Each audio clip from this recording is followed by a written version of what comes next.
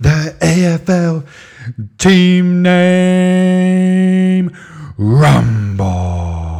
Today's matchup, we have the Raiders against the Sungyoung Dragons. Enjoy. He has a loving wife, a dad body, the 3 kneecaps, and he has a bird. Welcome to the podcast, He Has a Bird, with Sean Shelton. Hello, Service Grisag. Welcome back to the podcast, He Has a Bird. I am your host, Sean Shelton. I am here with James Shelton, my father, the leading expert on AFL mascot useless information. James, Jim, Pops, thanks for coming. Thanks for having me. Yeah, it's good to be known that I'm the expert of something. The leading expert. The leading expert. The leading expert. You're one of one. Okay. That means we are back for the semifinals. The second semifinals matchup of the AFL Team Name Rumble. The Dragons versus the Raiders. If we recall the quarterfinals, the Dragons had their way with the Blue Devils, in which the Blue Devils was an Alpine military fighting unit, infantry unit, but their automatic weapons and their strategy, much like the Steel Sharks being a fish out of water, they were on flat land. They're an Alpine expert. It was a tough scenario for them, so they didn't stand much of a chance. The Dragons posed to be very, very strong competitors, being 4-legged, reptilian, armored, scaled, fire-breathing, your stereotypical dragons. Pretty formidable opponents in this type of contest, Father.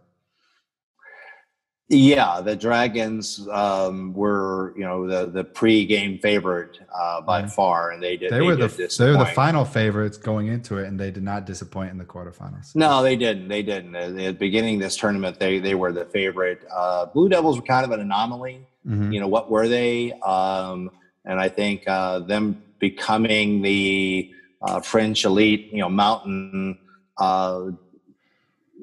elite forces gave them a fighting chance, but at the end of the day, no, it really didn't matter. That's right. And the Raiders got here by beating the Panthers in their quarterfinal matchup. The Raiders used their ability of weaponry and distance to be able to take out a few Panthers before hand-to-hand combat got in, which the Raiders are also skilled in. So it was not a decisive victory, kind of like the Dragons was, but it was a good victory, and they are ready to try to compete in the semifinals, I can imagine. Yeah, I think that the Panthers were a good tune-up match for the Raiders, and I think the Raiders' ability to just be very aggressive, very offensive-minded. That's right.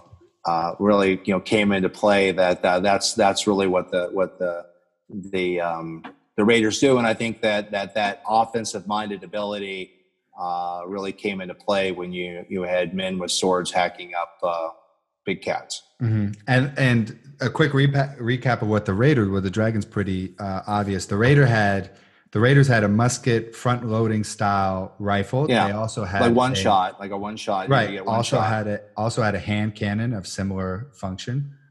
Yeah, like they called pistol. It a blunderbuss, but it was a flintlock, one shot type pistol too. And then they had cutlasses, and they're very skilled swordsmen. Yes. Yep. Yes. And to catch everybody up, if this is your first time watching AFL Team Name Rumble video, you're probably very, very confused. And so basically we took the team names of all the AFL teams and made a competition out of it. Why I have my father here is because every game that I've had as a Raider, so I think around 90 or so, he has sent me a motivational message based on the team name or the city of which the team we were playing. And in that 5 years of research, he also has compiled a bunch of useless information besides when I need it for the AFL Team Name Rumble. And an example of that, I won't go ahead. No, I was going to say, I don't think that. I think we don't really discuss it, but there's probably some correlation between my motivational messages and the success you've had in Europe. No, I'm thinking there's a direct correlation. There's a direct positive correlation, that's for sure. So here's an example of a message that my father would send me before a game. This is a message for the Dragons. If you don't watch Game of Thrones, this will make no sense. I think this was a collaboration with my oldest brother, Patrick, as well, who you guys have seen on Captain to Captain videos. Yeah, Patrick has jumped in a few times to keep the streak going where I wasn't in a position to do it, or just because he thought he could do better. So, in the history of Game of Thrones, entire dynasties and civilizations have risen and fallen on the backs of dragons. Their mysterious and august powers have lifted some families to prominence and reduced others to smoldering ash. Giants have a long and complex history, or dragons, it's been a long day, guys. Dragons have a long and complex history that exists far beyond the reaches of what man understands. With recent dragon sightings along the Danube, for the first time this season, these mythical beasts intend to make an indelible mark. Is that a real word? Indelible? Yeah, mark on the Sparkle Raiders and the AFL. Throughout their known history, dragons have been proven to be intelligent and aggressive. Some say dragons cannot be tamed, but I beg to differ. Dragons can be tamed by American Raiders with football in their blood. Dragons will take commands from their master riding on their back. I don't like where this one's going. The question. This is Patrick's. Yeah, this is definitely Patrick's. The question for you, Sean, is: are you ready to make your claim to the throne of the greatest team in Europe? Are you prepared to be the father of dragons? Shawnarius Shelton, first of his name, ruler of the AFL, Lord of Innsbruck, remind those dragons who their daddy is. Now, I don't condone this message, but it is an example of the type of research that my father. That is true, but that was not actually my message. That was Patrick's. That's very true. But these are But it's similar. Yeah, it's similar. Exactly. Yeah. These are every single one has a theme and research done behind it. So my father is very, very, very well equipped to be able to facilitate these hypothetical battles. And saying that, what these battles are 11 on 11 in a 120-yard arena, boxed in walls. Against the dragons, we dome it. They are able to fly if they have enough room, but not super duper high. 30 meters, I believe, with the ceiling. So dragons play in dome where everybody else plays outside. And then we basically blow the whistle, and they have a hypothetical battle led by research done by both of us. So moving into this semifinal battle, Father, you have done a lot of research in your 2 weeks from the quarterfinals. What I think the heavy favorites in this matchup is the Dragons, but you have done some research. What can you tell us about historical ways to maybe combat dragons? Yeah, I looked at that the Raiders coaching staff had an extra week to prepare for this game, much like the Vikings coaching staff against the Giants. And, they were going to leave no stone unturned to determine ways to help their team be successful. So with that being said, I did, like you said, a lot of research, many sleepless nights, coming up with this list. But I found really 10 ways, historically, mythology, slay a dragon. And the key is you've got to outwit them. You've got to be clever. You've got to outsmart them because unlike the Giants, were not known for their intelligence. The Dragons are known to be wise. So it makes it even a greater challenge to try to outsmart a dragon. So I came up with, like I said, with my research, 10 different things, tactics that the Raiders and their coaching staff could use. Number one was shiny things. And that kind of came from stories of a knight that was very vain, and he got the shiniest armor he could find. But what ended up happening when he went out to do battle, the sun, the light would shine off that shiny metal, disorient the dragon enough where he had a chance to slay the dragon. So when thinking about the Raiders and thinking about shiny things, I thought, why not send the whole 11 team out there with all their Austrian Bowl medals and throw in CFL medals, throw in all the medals. So, you throw 11 out there. How many medals could they have? A bunch, right? So they got shiny things. That's an easy one. So they got shiny things, the Austrian Bowl, CEFL. I don't know. You guys, I've lost track of how many championships you guys have won, even though I'm not biased. I'm completely unbiasedly agreeing with your suggestion. Okay, so they have medals. The other thing I thought is that, especially with the Swarco Raiders, right? The other thing was you can poison. Once again, you're tricking them. You can poison dragons, and in the Old Testament, Daniel, a prophet for the Lord, actually made a cake with poison in it and gave it to like a Babylonian dragon, and the dragon ate it and vanquished. So I was thinking that, with cooking with heart and with Lisa, your wife, she can whip up probably some nice poison cakes. No, that before, right before the game was, that the Raiders kind of just really very stealth put these poison cakes out, say on the 50-yard line, in between them and the Dragons.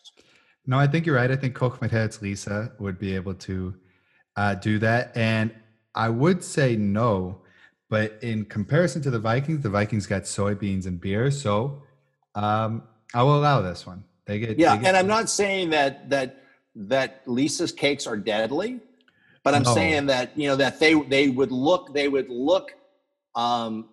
so good that I don't think the Dragons could pass them up, right? They look so delicious.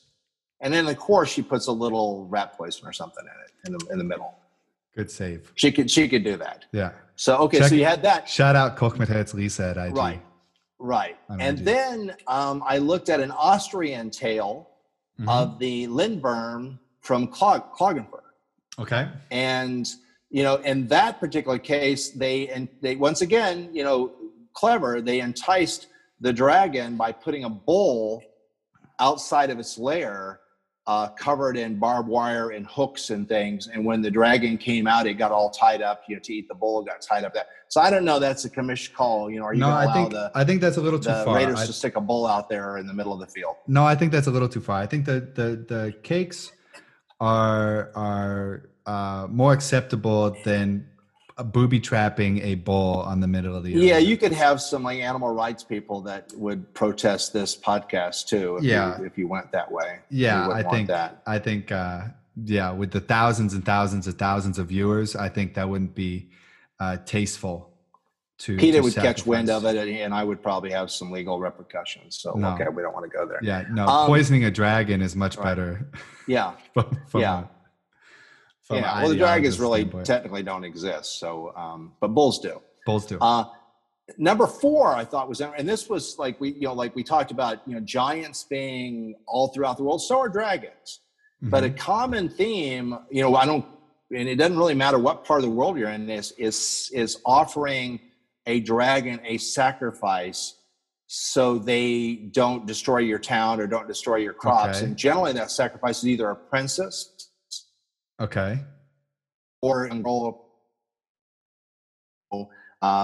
as a sacrifice. But in some cases, there were very brave warrior type young women that offered themselves up, but as really to trick the dragon, because the dragon thought, okay, this is just my sacrifice. But in fact, they had a hidden dagger and were able to kill the dragon because the dragon was off guard. He thought, okay, here's my sacrifice. But really what he had was a female young warrior. So I thought, perhaps for the Raiders, perhaps you enlist the help of the Raiderettes and find like the toughest, meanest Raiderette and give her a dagger and have her be on the field. And that would lure one dragon. And I'm going to get into another scouting part of one of the strategy of the Raiders coaching staff is that, I'm thinking that, and it's tied to this, but that with the Blue Devils and their machine guns and all that, there had to be some scales that were, that they didn't do it. They didn't kill any dragons, but they knocked some scales off. And one way to kill a dragon is where the scale has been removed, that area underneath the scale is vulnerable. So you put the raiderette across from a dragon that has lost some scales, and she knows exactly where those scales have been removed. And when it comes to accepted sacrifice, she sticks the dagger right into one of the scales. So that's part of one of the strategies, is that I'm thinking that some of the dragons have lost scales, and your coaching staff, the Raiders coaching staff, would know exactly which ones those dragons were and exactly where the scale had been removed. Well, the Raiderettes are at all home. No, I think they're at all. Oh man, I'm gonna have to edit this out too. I gotta choose my words carefully. I'm on very thin ice with the Raiderettes. Let me rephrase. Well, I think the Raiderettes are always there for the Raiders to cheer them on and to help them and encourage them. So they're gonna be there. And I have no doubt that probably all of them are brave enough to do it, and maybe a couple are mean enough. And yeah, tough for sure. Tough for sure. So yeah, I like that. Why not? They're going to be there anyways. And if that's a strategy, they can get involved. Well, the Raiderettes are such a huge part of the Raiders in general. In fact, I can think of like the first Austrian Bowl I went to, I was having a discussion with some Ranger players, some Moodling Ranger players, and all of a sudden they quit talking to me, and they actually told me to shut up and wait a second before we continue our conversation, because the Raiderettes were coming on the field, and they had to stop. They couldn't even have a conversation. So I started thinking that there's probably a lot of distraction that goes on because of the beauty and the grace of the Raiderettes. No, I think that's a great idea. Okay. The next was getting back to St. George. We talked about him in the past, that he actually removed, it was a princess once again. The princess was being sacrificed. St. George rode along, said, okay, what's going on here? And she said, you need to go on. I'm being sacrificed to the dragon. And being the good knight he was, he said, no, I'm not going anywhere. But he actually removed her girdle and put it on the dragon, and it calmed the dragon down to a point where he could control the dragon. But girdles, I don't know where we go with that, because I don't know if anybody even wears girdles anymore. But I think we should stay far, far away from it. I think we should. Okay, we'll stay far. Say no girdle. I think we should move on. We already talked about the missing scale, and even getting into the Lord of the Rings and the dragon, Smaug, I think is how you pronounce that dragon, with the large dragon in Lord of the Rings, and that's how they took him out, because he had a scale that was missing, and where that scale was missing. But we already talked about that. Yep. So are you okay with assuming that in the battle with the Blue Devils, there were some scales that were dislodged? I have no doubt that there was either scales that were dislodged or damaged with automatic weapons. Okay. And if they were to happen, the Raiders coaching staff would have been able to identify that in film. Okay. The next one we've already seen be deployed by the Raiders last season. Okay. And it was very effective. And it was the macabre Sean Shelton dance. He utilized it prior to the Dragons semifinal game, but I think it was a really a major factor in that victory for the Raiders, is that that dance that you do, that very strange macabre dance that you do after you score, where you just kind of shimmy back and forth with your arms and your hips. That ties to a Indian legend where the Indian god did that and then ended up mesmerizing a river dragon and then stomping on as many heads, which I think you read that story. I did. In the first game with the dragon. So you already have that in your arsenal. Correct. And I think you would be able to effectively train the 11 Raiders to do that dance. Okay. Yep. No, I agree. So you got that. Okay. So they got the dance. Okay. Number 8 was Medusa's head. Nope. And you didn't let the Vikings have Medusa's head, but Perseus, Greek hero, used Medusa's head to take out a dragon and save Andromeda. Very famous story. So that's out. Then there was a weird story about another Indian story about that a Indian god had a truce with a dragon and said he could not he could not use fire or something wet or something dry or something metal to kill the dragon. And then they determined sea foam didn't meet any of that. So the Indian god Vishnu, the head Indian god, turned himself into sea foam, and the god used, but that's probably not going to fly. I don't think you have any. Vishnu's probably not going to help the Raiders, and there's no sea anywhere close, right? Nope. So that's out. And the last one, which is interesting, and you're going to have to make a call here. This comes from really a neighboring country or close country, Poland, right? And there was a Polish hero by the name of Crocus, and he was very wise. Once again, being clever, outsmarting a dragon, and they had a dragon that terrorized this village and town and countryside, and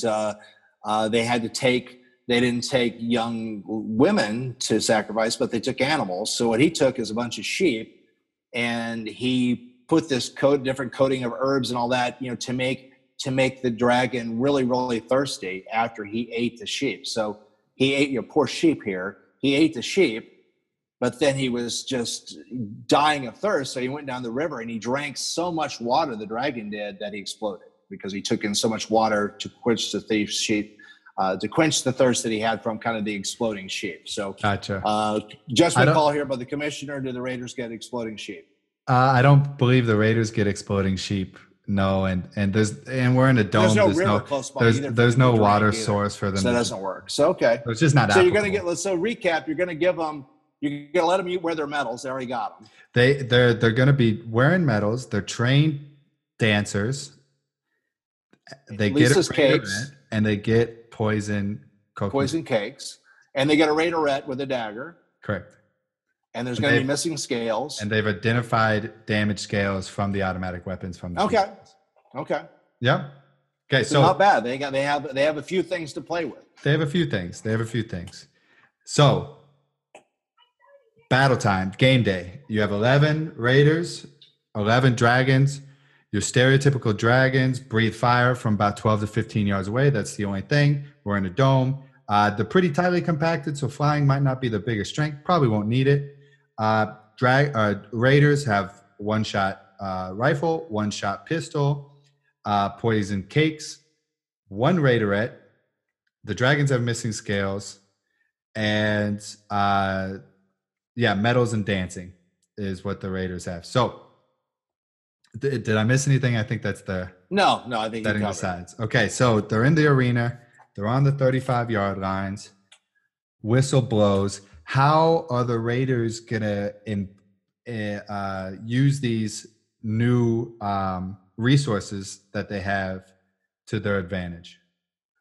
Okay, I think first, once again, like the Giants Vikings game, the lineup is very important. Mm-hmm. So I think the Coach Kevin and Coach Kyle and the Raiders coaches, kind of have their team lag behind their 11 and let the Dragons line up first. Okay. And then they know exactly which ones are marking the scales and how many scales. So I think they line up first, and then once they do that, you really got 10 Raiders and one Raiderette as your 11, right, in this particular scenario. So I think that you're going to line the Raiderette, the tough little Raiderette, up across from the dragon that has the most missing scales. And she knows exactly where those scales are missing, and she's got a dagger behind her back. Mm-hmm. At the same time, I think that the Raiders need to kind of create a diversion. And I think that, when the team comes on the field, there's generally fireworks and even a cannon going off, right? Mm-hmm. So I think they need to do that while I was lining up, and that gives them the chance to put out the poison cakes. Okay. So I think while there's a diversion going on, you'll have somebody, not big cakes, but they run across the 50-yard line. Maybe one of the little kids with a Raiderette flag they're running across there, but they're dropping poison cakes as they go across the field. Okay. I mean, the Raiders are going to cheat, right? You can never forget. And I think I've heard someone say this in an interview. At the end of the day, the Raiders are the bad boys of Europe. Mm-hmm. So a little cheating going on here, right? So let's say all that rule going on bending before the game. If you've ever seen a Raiders game, there's a lot of stuff going on. While that's going on, they incorporate a couple little Raiders to run across the field with flags and drop poison cakes. Okay. So that's on let's say that's on the 50-yard line. So we have poison cakes on the 50-yard line, a Raiderette across from an identified weakness dragon, missing scale dragon, and how are they gonna use the gold medals? So they're all wearing medals and they're taught how to dance. Okay, so everything's in place. Okay, but I think the other thing is that the other dragons that are missing scales, you have the Raiders that are the best shots with their muskets. Yep, are lined up across them.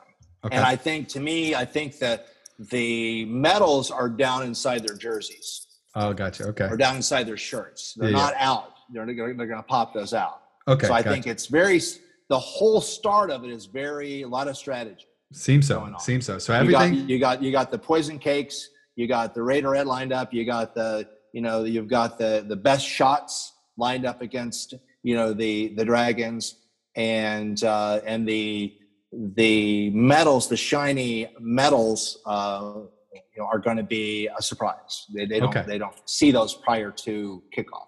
And they all been trained at the dance. Okay. And they all been trained to do the macabre chanson dance. Gotcha. So whistle blows. Whistle blows. What happens?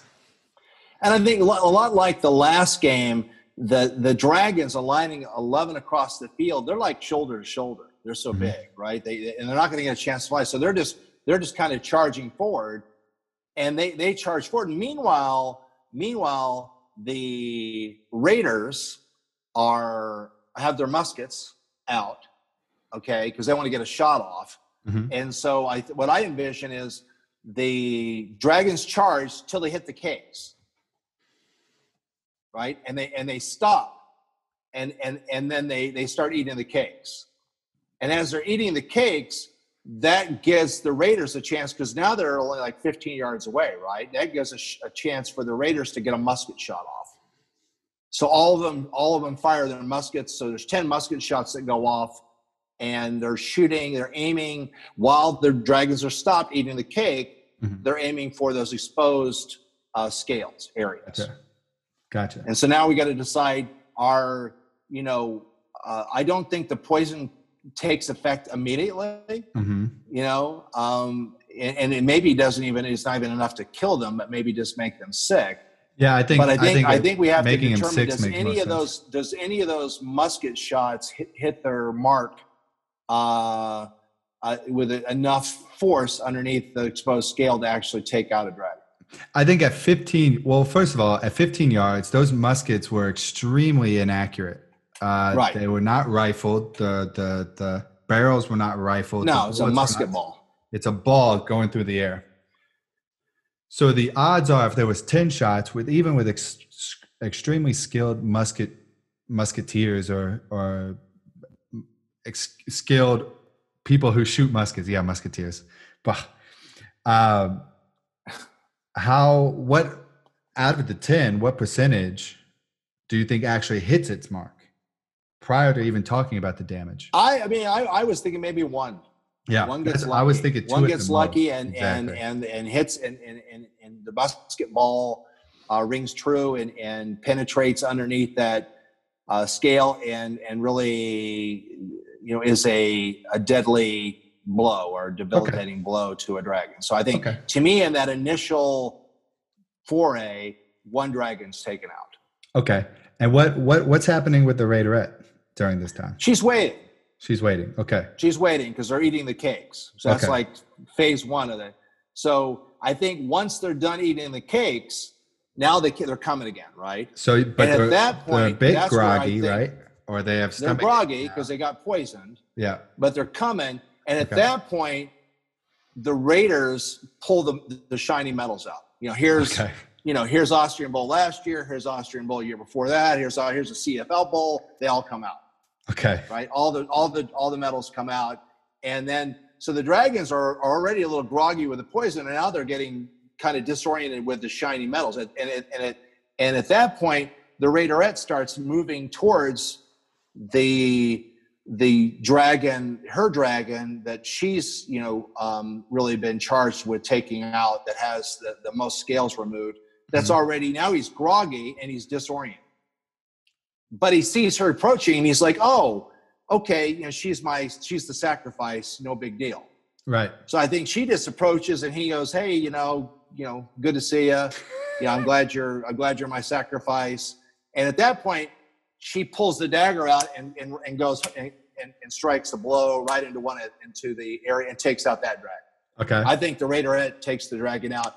But as soon as she does that, she immediately sprints off the field. She's done. She did her job, and there's nothing. She has nothing. She has no more weapons, right? She's used her dragon. So I think dragon number 2 is taken out by the Raiderette as he's groggy, from the poison, and he's disoriented with the shiny metals. Okay, so now you have 10 Raiders against 9 Dragons.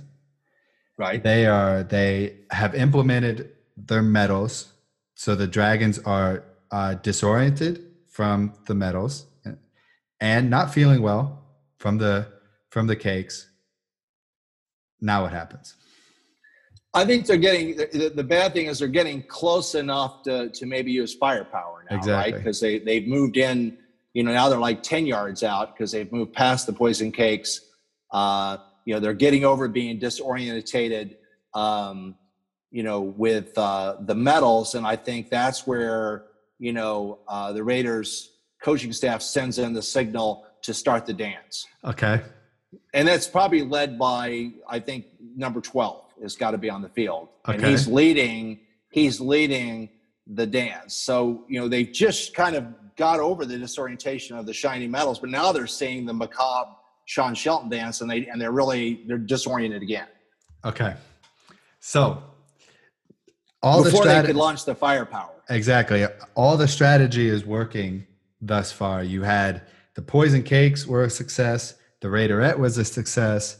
The gold medals were a success. And now the one musket ball was a success. The one musket ball was a success. And now the dance is also being successful. But they're mesmerized. They're mesmerized because right. they've never seen a dance so bizarre as this dance that your end zone dance. Yeah, probably. Mesmerized. Probably accurate. But at a certain point, the Raiders are going to start having to put in lethal blows at a higher rate. So it seems like the Raiders are out of their bag of tricks. Well, not quite yet, because if you remember what came after the mesmerizing macabre dance, they jumped on that the Indian God, and in last year's AFL championship, number 12 basically started dancing on the Dragons' heads, right? Okay. And so I think I give number 12, I give him that he takes out another dragon. I don't know that just, because he's had years and years of practice to perfect that dance. And the other Raiders have been training for 2 weeks on the dance. But I think number 12 dances on top of a dragon's head, and he takes another dragon out. So dragon number 3 is taken out. The other Raiders, are dancing the dance, and it's having the impact of just, what the hell's going on, and the Dragons are disoriented, but they're not expert enough to jump up and dance on top of a dragon's head. I think probably some cocky Raiders attempt it and get taken out probably. Okay. I mean, and I'm not going to name any names here, but I think there's probably some Raiders that would go, okay, if Sean can do that, I can do that. And they would jump up. And I think this is where you lose your first Raiders. Yeah. Because they attempt to follow the lead of number 12. And I'd say 2 Raiders jump up and they're not, the Dragons are not totally hypnotized, and they just consume the Raiders. So I think 2 Raiders go down. I would venture to say if number 12 could do it, they can probably do it as well, but maybe not just as much time put into it. I So don't know that they had. Yeah, they haven't the practice in years and years and years of perfecting that okay, dance. okay. So now we're looking at 8 on 8 then. So one Raider at left, two Raiders are down. We're Right, 8 on 8. The eight Dragons on aren't eight. doing well, but we're about 10 yards away. Yeah. And what else can the Raiders do in their bag of tricks to be able to compete with these giant, fire-breathing, fearful animals? Well, I think at this point they pull out their blunderbuss, Yep. their pistols, Mm-hmm. and they get another shot off. Right, and those Mm-hmm. once again like the muskets, they get one shot. So Exactly. I think you get eight more musket balls coming from the blunderbuss pistols, Mm-hmm. and I'm going to say another dragon gets taken out. Okay. Yeah, that's fair. Because a lot of the dragons are missing scales. Exactly. So I think now you're down. They take another dragon out with their foray of the musket balls from their pistols, and now you're down to 7 dragons and 8 raiders, and now the raiders pull out their cutlasses, right? Mm-hmm. And now the dragons are still closing, so now they've moved past 10 yards away. Mm-hmm. And I think at this point, the Raiders, being offensive minded like they are going to charge, because that's just what they do. So they're going to pull their cutlasses out. They're going to start screaming, and they're going to charge the dragons. And then now they're getting within like 5 yards of each other. And I think that's where the dragons have shaken off the poison, have not disoriented by the metals anymore. The macabre dances wore off, and I think they unleashed the firepower and the fire breath. Yeah. And I think at that point, the 8 Raiders are burned to a crisp and the game's over. Yeah. I don't think they get a chance to even use their cutlasses. And even if they did get close to use their cutlass, a cutlass against the dragon is not really gonna do it. So I think at the end of the day, I think the Raiders put up a valiant effort, and the Raiderette, and they took out 3 dragons, which is pretty amazing. Yep. And they did some damage. These dragons took out 4 dragons. Took out 4 dragons. 4 dragons. 4 dragons were taken out. There's only 7 dragons left. I think the dragons know they were in a fight. Mm-hmm. I think they're going to be limping their wounds all the way back to the Danube. Mm-hmm. And they know they were in a fight, and they're sick, and have never been in a battle like this before. But at the end of the day, I think when they got close enough and they had their minds right to at least that fire breath, and the Raiders were down to just cutlasses, I think it was over at that point. Yeah, I would have to agree with you. I think that is a very, very accurate interpretation of how this event would take place.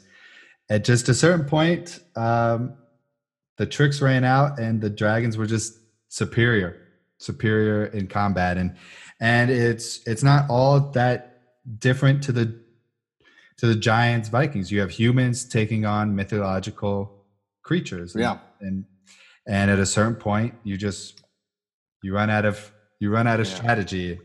Even bad boy humans that cheat are going to run out of exactly tricks, right? They had a pretty extensive bag of tricks going into this. I mean, one thing they could have done is they could have thrown direct out there. Maybe they weren't, but the one did her job. Yeah. I mean, maybe more Raiderites would have done the trick, but the one did her job valiantly. And at a certain point, we were just outmatched. But this does make it a very, very interesting final matchup against the Giants, who have been very, very formidable in their quarterfinal and semifinal matchups. Same as the Dragons. I think Dragons go in as a favorite, but the Giants have been impressive thus far. So I look forward to hearing what you have to say about that. I look forward to the research. I look forward to that conversation. And I think what I'm planning, and I haven't told you this yet, Dad, I'm thinking about doing the final live. live stream it so people can join in and No, tell that us would be good if you thoughts. get some other comments. Right. So while we're building the context of the finals, we could be getting input from others and considering that before we hypothesize what that battle might look like. Yeah, because I mean, this is for all the marbles, and I mean, and I know that, and it's for a there's a lot at stake here, and award. There's a lot of pride on the line, between these two great organizations. So I think that there's probably a lot of Giants and Dragon players that are, just on the edge of their seats to try to determine how this is going to go. I mean, Absolutely. You've even had some comments from maybe Absolutely. Not Giants, but some Vikings that, were trying to persuade you how the Vikings could take out the Giants. So Absolutely. We've had a lot of here. I mean, this is Shout very, out Arnold. very important. Very important. Exactly. So maybe doing it as live is the best. I'll make more announcements about that later in the week. We'll plan it out. I don't know if it would be Instagram Live or Facebook Live or YouTube Live or whatever the case may be. But I think that would be funny. And I look forward to it. I look forward to it a lot. Father, thank you very much for your expertise as always. It was enjoyable, Sean. I think that was a really good one. Yeah. So ridiculous. Okay. Pops, thanks again. I look forward to the finals and have a good day. You too, Sean. It was fun. Thanks. Okay. Bye-bye.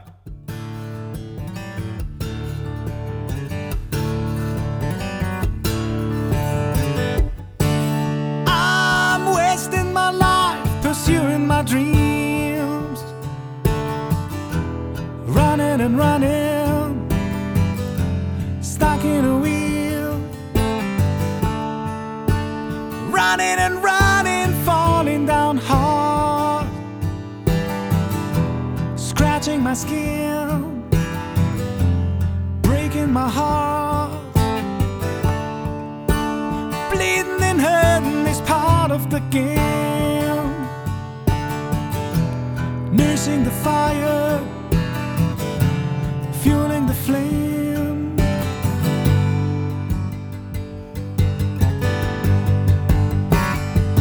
I cannot stop myself from becoming who I am. I cannot stop myself from becoming who I am. From becoming who I am, yeah. Thank you for listening to the podcast He Has a Bird with Sean Shelton. Sean is the best. He's the superstar.